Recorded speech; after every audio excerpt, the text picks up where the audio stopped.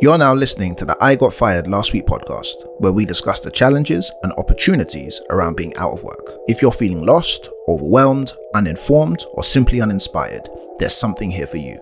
I'm your host, Sam Iremaran, and along with my guests, we're here to walk on this journey together. Stay tuned. Greetings all. This is your host, Samuel Iremaran. This is the I Got Fired Last Week podcast, where we discuss everything from the redundancy to the reimagination of your career. I'm super excited. The guest that I have on here now, firstly, you'll probably see is significantly taller than me. But secondly, the reason why this is so important to me is that, as I'm sure you all know, I got made redundant in June. And when I did, I put some feelers out and I told some people about my process. Hey, this happened to me. I can't believe the firms did this, etc. And one of my friends said, you need to speak to my friend.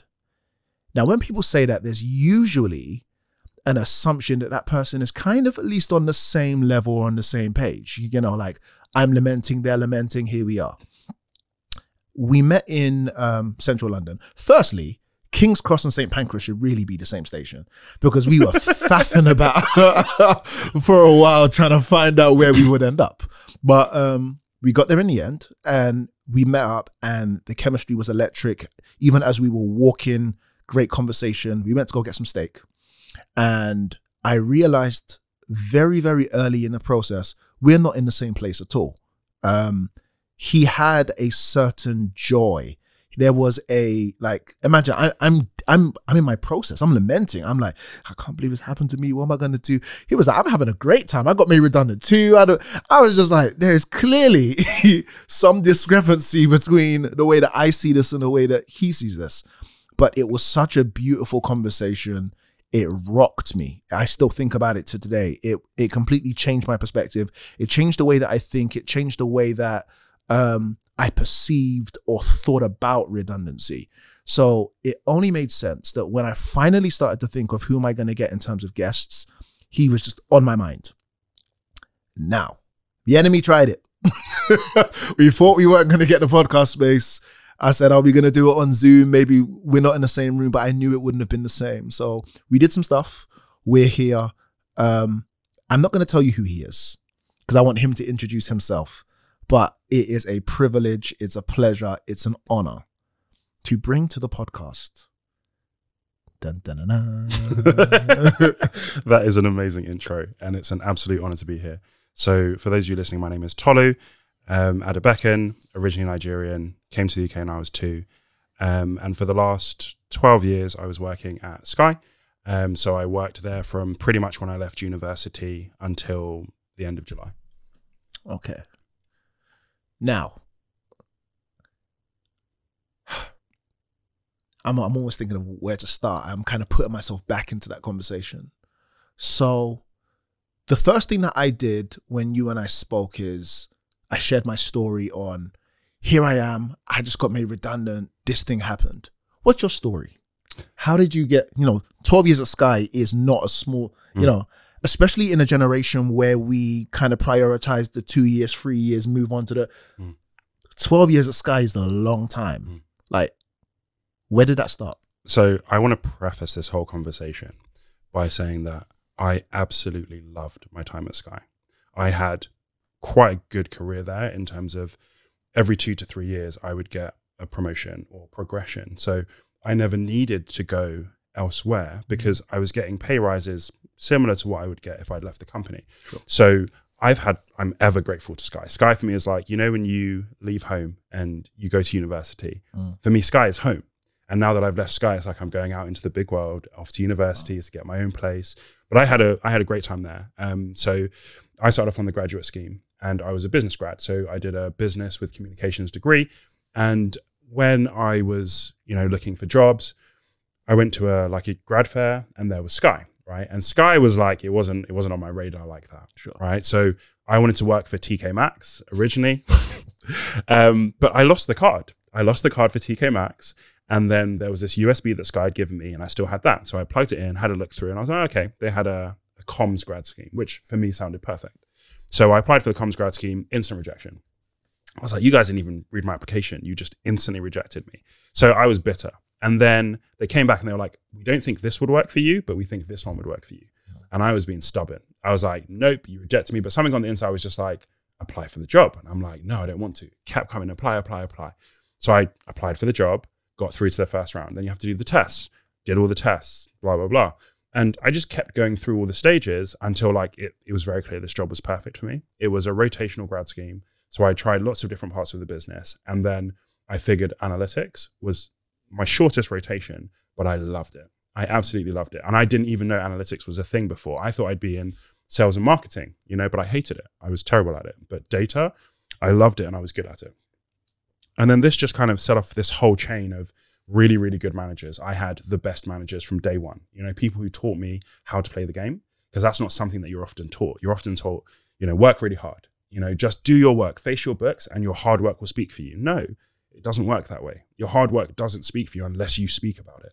You have to do some things to actually get your message out there. And this is what I'm doing. This is how it's impacting the business.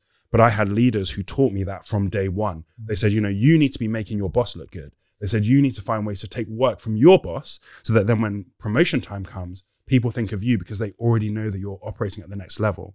So I had just amazing bosses all the way through, started working in advertising. And then maybe 10 years in, I was at kind of just before a head of level. So every 2 to 3 years, I'd kind of go up a level. And then there was the opportunity to take a head of department role. So I did that. I moved out of kind of what I was comfortable with and moved into this head of department role. And that was it was just an amazing experience being head of department, because it's the kind of thing where you look at your head of all the way through your career and you think, what do they really do? Like I'm doing the work. What do they really do? Sure. And then when I became a head of department, I called my old head of department and I said, okay, now I understand, and he could talk to me head of to head of and we could have a great conversation. But it just opened my eyes to so much about leadership, so much about playing the game the right way for your team, doing those different things. Because when you get to that level, you're still you're not really full leadership yet as a head of, there are directors and C-suite and all that above you, but you're not a doer anymore. Sure. So you're kind of caught in this weird in-between place. You're not really one of the guys anymore, but you're not one of them guys yet either. Yeah. And it just showed me so much. But yeah, that was kind of my career journey within Sky. And something I was always conscious of was that, look, I love working at Sky. Sky gave me my first opportunity. The only way I really wanted to leave was through redundancy. Because for me, I'm like, other places, they're not necessarily giving me what Sky's gonna give me anyway, right? So I don't need to leave, but if the opportunity comes, why not? Why not? Why not take some money to leave? And that sounds very weird to say, but that's how I've always felt about it, is that, look, you can leave companies for free and people do all the time, right? You can. But for me, I would have rather stayed there and figured out another role for myself, stayed there and figured out the next step for myself. But if you want to if the business doesn't want me to be there anymore and they're happy to pay me to go, cool. And that's one of the good things about England, is that we have the statutory rules and stuff like that, right? So that does protect people a little bit. But for me, it's kind of like, why not? I'm 34. Anytime from now, I'm cool. Even if I was early 40s, I'm still young. I can still go do something else. So for me, redundancy was always something that I was open to. And to be honest, I kind of welcomed. So now if you're... The reason why I'm pausing is because hopefully everyone watching and listening can actually see, you realize that when a person is in a deep lament about, you don't want to hear that, about just being, I got made redundant, it's the worst thing in the world. Here comes Tolu. Yeah, man, I love it. I'm so happy. Do you know what? Do you know where I think it comes from?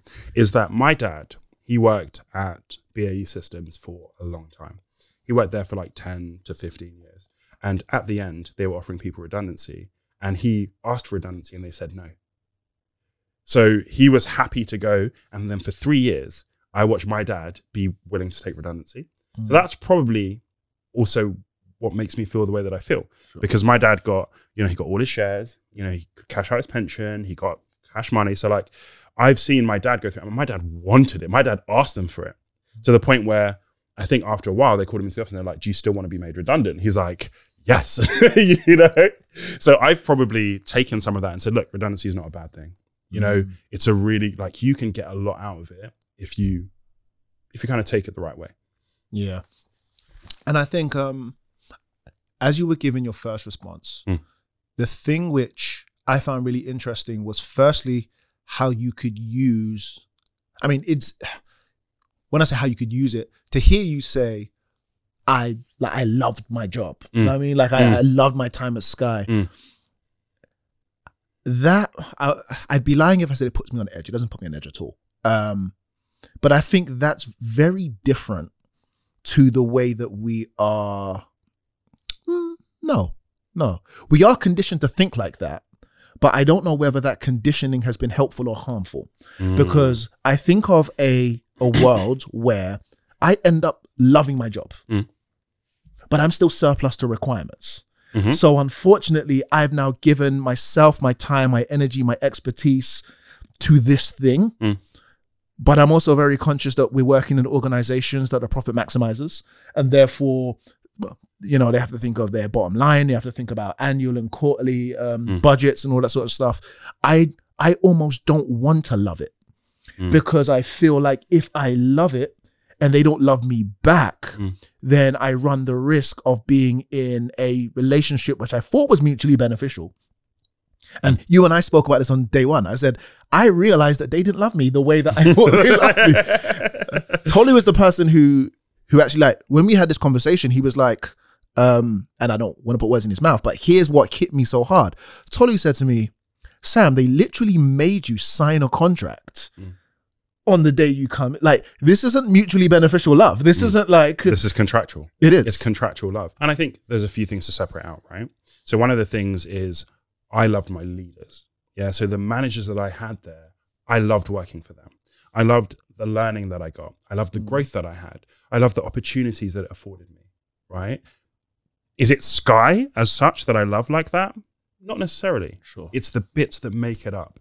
And even what I saw going through it, and I hope he's okay with this, but I saw how much it hurt my manager, right? Because think, this person picked me.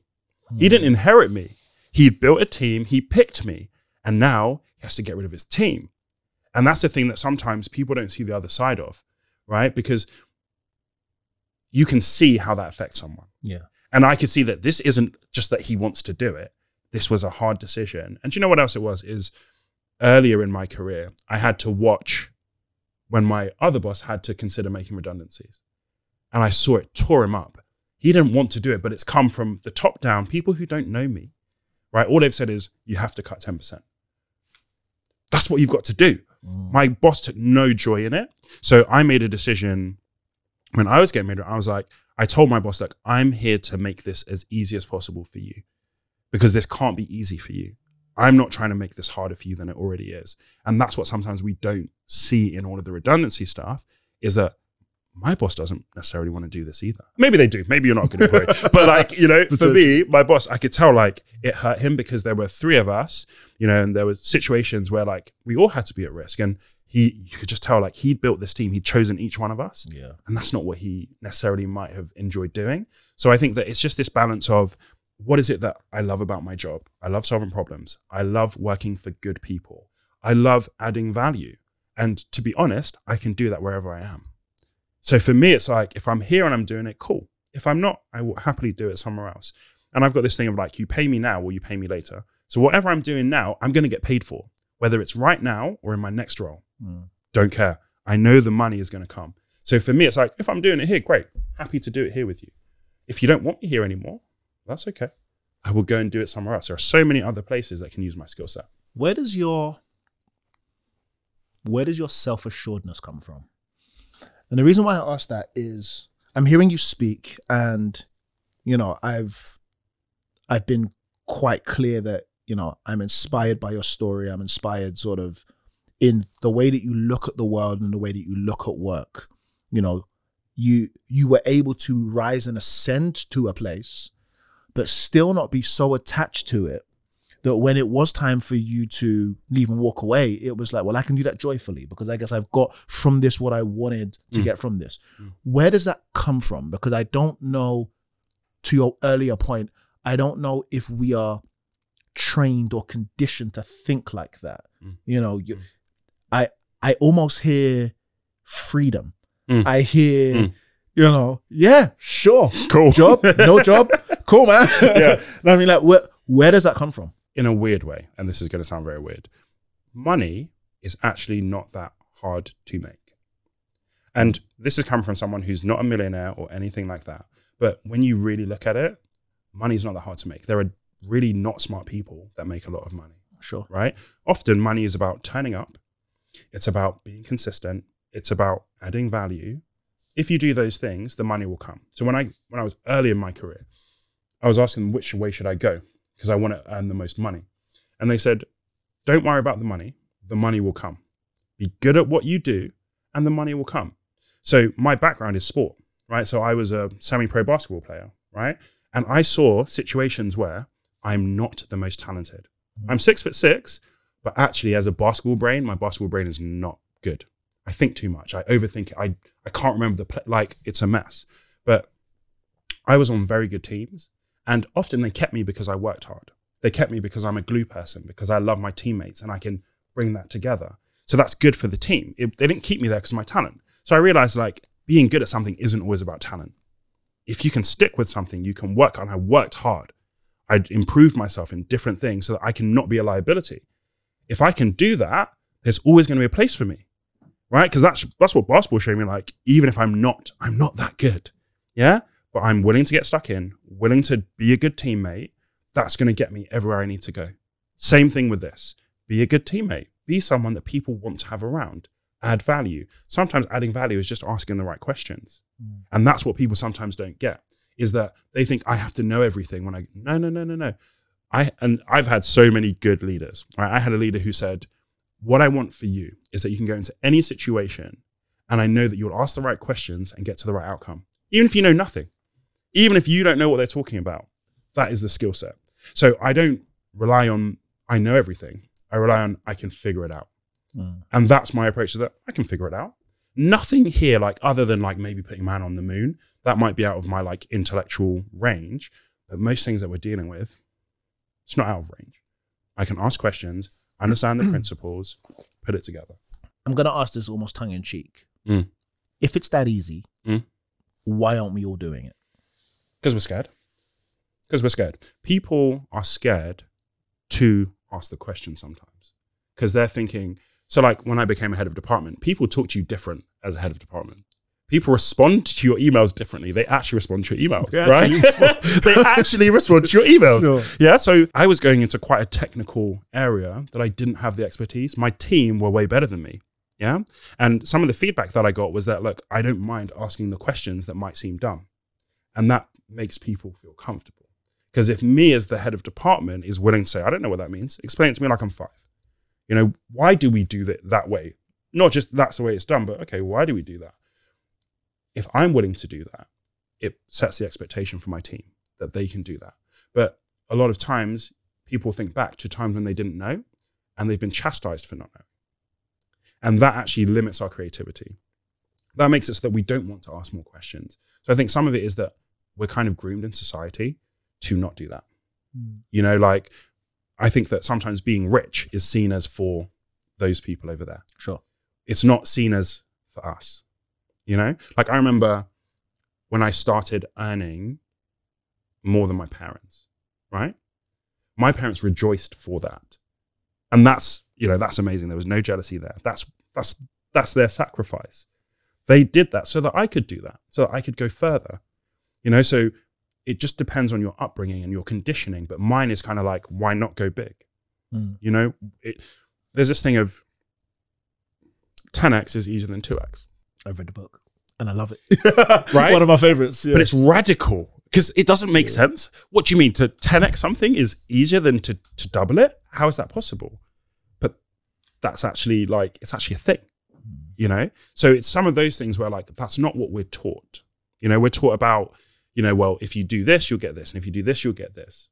But it doesn't have to add up that way. There are so many different ways that things can go down. So many different ways that things can go down. And you know, you're told, okay, you can't jump so quick. You can't do this. You can't do that. But actually, like, people do that. And if they can do it, why can't I do it? And that's the thing for me is that and this is what I learned from my degree and from my A-levels about media culture and society. the media and our culture and our society are all going towards a narrative.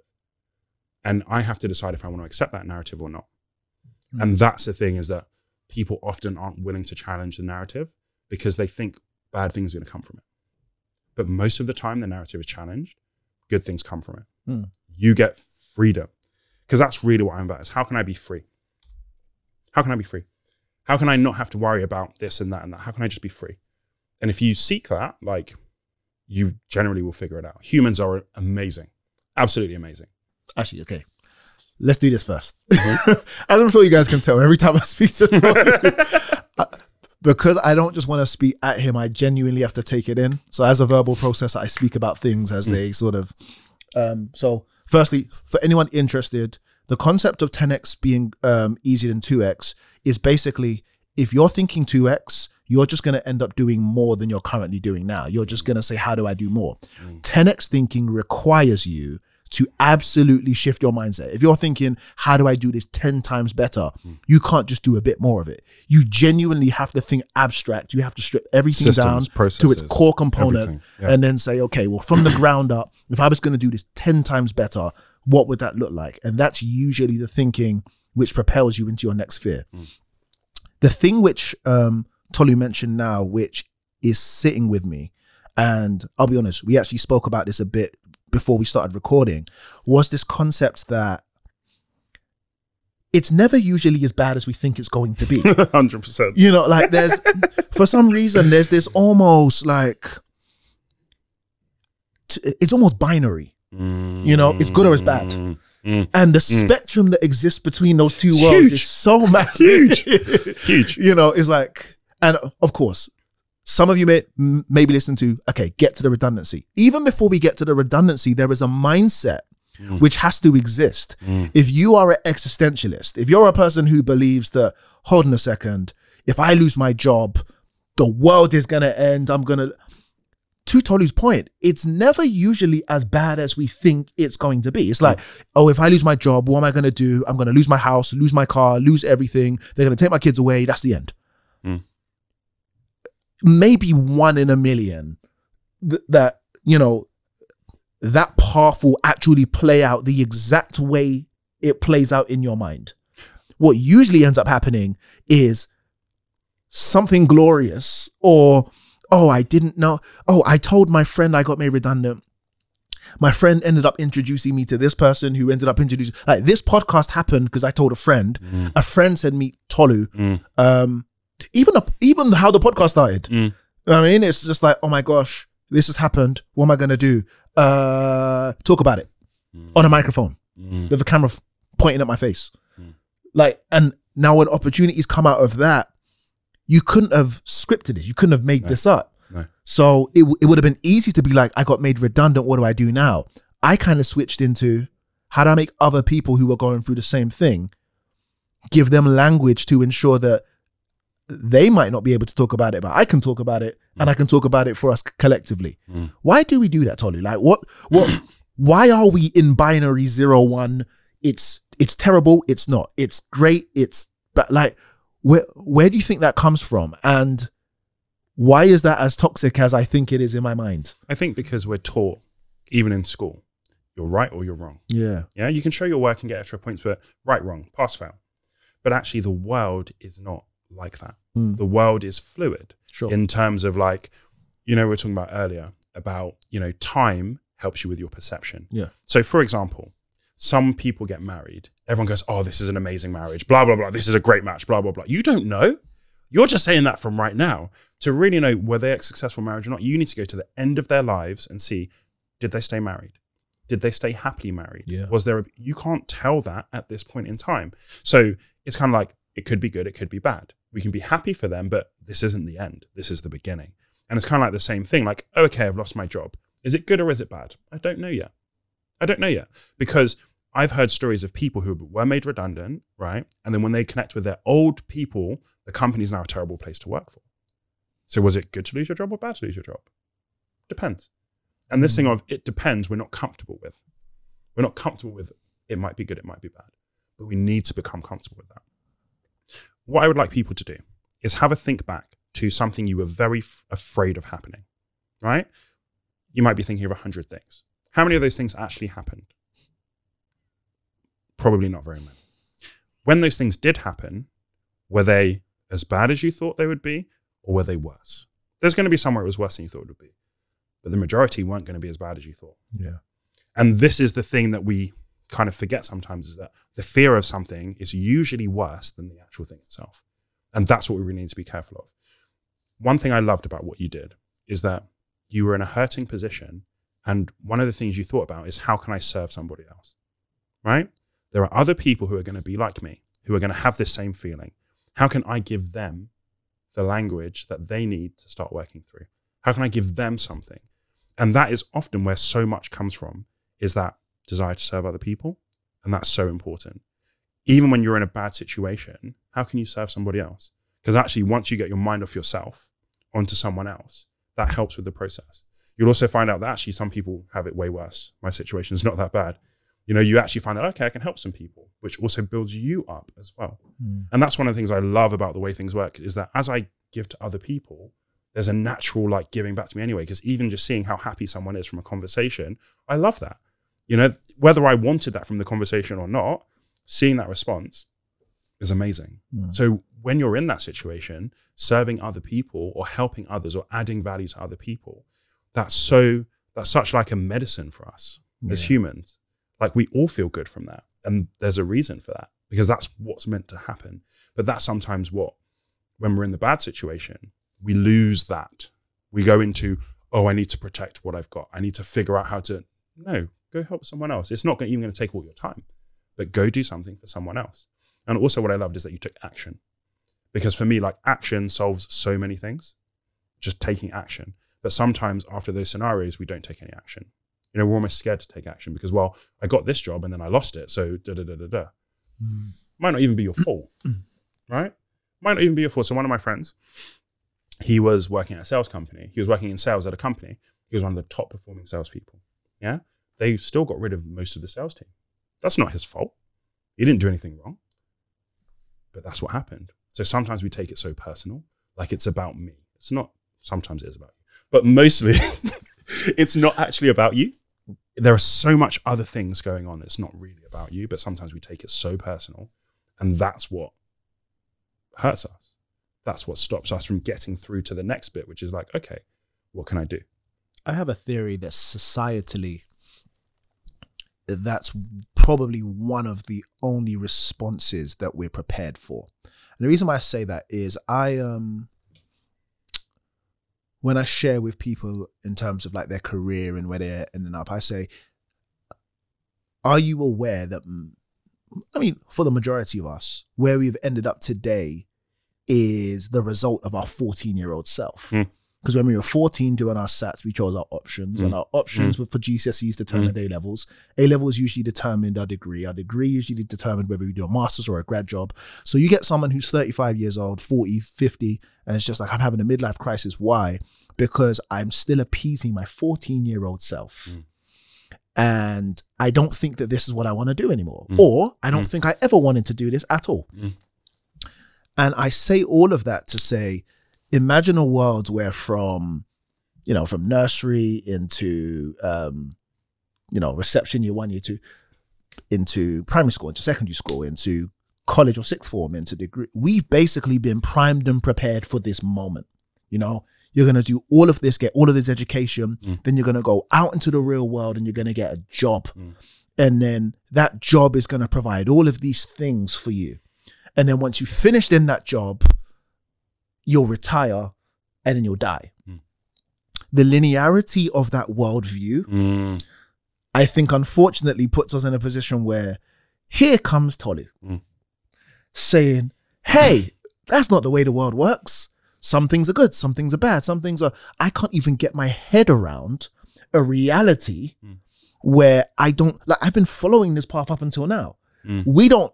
unless your parents are, the 10% of parents you homeschool and stuff, we don't really get the choice to opt in or opt out from this train that we're on. The Jubilee line is not going to veer off and take you, do you mind making it? No, it's going to go from Stratford to West Ham to, so Here comes someone who in their liberty is able to say, I know that this is the path that everyone goes down, but did you know that it's not as prescriptive as you think it might be?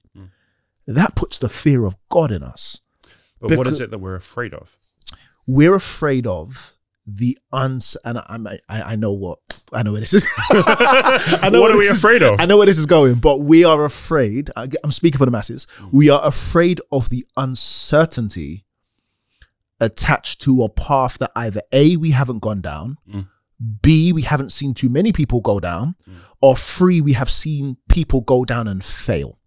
And I don't know whether we're prepared to be the exception. So the failure one is, I think, one of the biggest things. So I think uncertainty and failure are what most people are afraid of, because those paths that you described, they're pretty certain, right? They're pretty secure until they're not. And the world we live in right now is where Facebook people, the best in the world, Google people, the best Apple people are getting fired. Apple people and Google people who you think, nah, man, they're different levels. They're getting fired. Nothing is secure. Nothing is certain. Nothing is guaranteed. So for me, it's like, that's a bit of a myth. Those old careers that people looked at and stuff like that, people still got fired back then. Not in the same degree as they do now, but those jobs aren't secure and they're not certain. They're just not. And that's what we're afraid of, is uncertainty and failure. But we have to be willing to fail. We have to be willing to say, I know I picked this when I was 14, but actually I don't want to be a doctor anymore. Actually, I want to go be a journalist. I want to go do this or that. But imagine the shame that comes with that. Yeah, 90% of my audience are going to go, Tolu, I don't want to be a what? Sorry? I remember when I had to tell people I was an analyst. They're like, Anna, what? What does that even mean? Yeah. But now over time has proved out that actually like it was a pretty good decision. Yeah. So we have to be willing to say no. We have to be willing to take that embarrassment and actually work through it. Be like, it's okay. Because when you even look at social media, the people that are big on social media, if you look back at their early videos, people either weren't watching them or they were watching them and laughing. Like they were getting embarrassed. If you're not willing to go through embarrassment, you don't get the spoils of after. You don't get the victories after if you're not willing to go through embarrassment. And we're almost like taught to shy from embarrassment and to shy from failure. Why? Like face it straight on, go for it. Try and understand, why am I failing? That's a great thing. And that's what you see of all the people who actually made it. You know, like all of our richest people in the world, they failed along the way. Sure. People People laughed at them along the way. Like Elon Musk, like people laughed at him about the electric car. And now look at it. And that's what I'm saying. Like you have to, it's almost like the price you pay is embarrassment. You have to pay that price. Yeah. Do you think there weren't times I went into client meetings and I wasn't embarrassed? Of course. I had to learn. That's okay. On the basketball court, you think I didn't get embarrassed? I'm having flashbacks of getting embarrassed on the basketball court. Sure. Yeah, but that's the price you have to pay to be great at what you do. And we're not taught that that's the price. We're not ready to pay the price. It's just like a masterclass. Genuinely a master. I'm thinking I might need to put this episode out like, yeah, this one might wait till like March. Because I'm processing. Yeah. And it's so interesting because from when I study the lives of anyone successful, I think to your point, you know, failure was a massive part of their journey, a massive part of their story. What it's making me think and what I'm almost wrestling with internally is I don't think we always see ourselves in those people. So, yeah. And Elon Musk looks like so distant, so far. Yeah, he's so all the way far. over there. Yeah. So it was easy for him to make big decisions, all that sort of stuff. Listen, I work in Cafe Nero. You're telling me about stepping out, about redundancy, about fighting the fear, about going against anxiety. It's like, yeah, but the successful people, they're successful because, you know, insert excuse here. But, you know. But that's what it is, though. Yeah. It's an excuse. And that's the thing, like, I'm a massive fan of personal responsibility. Sure. Like, have you actually done everything you can do to tell me it doesn't work? Often, no. Personal responsibility, like, yes, you can say, like, well, they had this and they had that. But what about every other person that didn't have this and didn't have that? What about all those footballers who actually, like, they're just normal like you? Like, sure, some people are like freaks of nature and they're just built like that. But most people aren't. Most of those people could be you. And that's the thing that we're not taught. It's personal responsibility. Personal responsibility is just the biggest thing ever. Being able to say, yeah, it's on me. I can now control something to make that different. Control the controllables. I can't control whether I'm 6'6" or 6'8". Can't control that. I just can't. But what I can control is, do I work hard? Do I put in the extra time? Do I do the things that great people do? So yeah, you can work in Cafe Nero. That's not a problem. It's not an issue. But are you doing the things to get to where you want to go?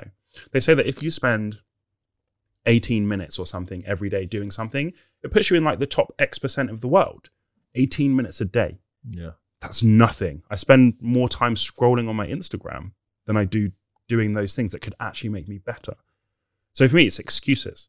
We like comfort ourselves in excuses, like, oh, well, they had this, and oh, well, no, like you could literally go do that. Money in this world is mad to get. Yeah, think about this. Think about, you remember NFTs? Yeah. Yeah, someone made an NFT and got paid millions for it. Millions. They're not better than you or better than me. No. Some of these people they're not educated. We're Nigerian, right? Education is like our big savior. No, some of these people are uneducated and they are making millions. Money in this world is not that hard to get if you really try. It's really not that hard. Yeah.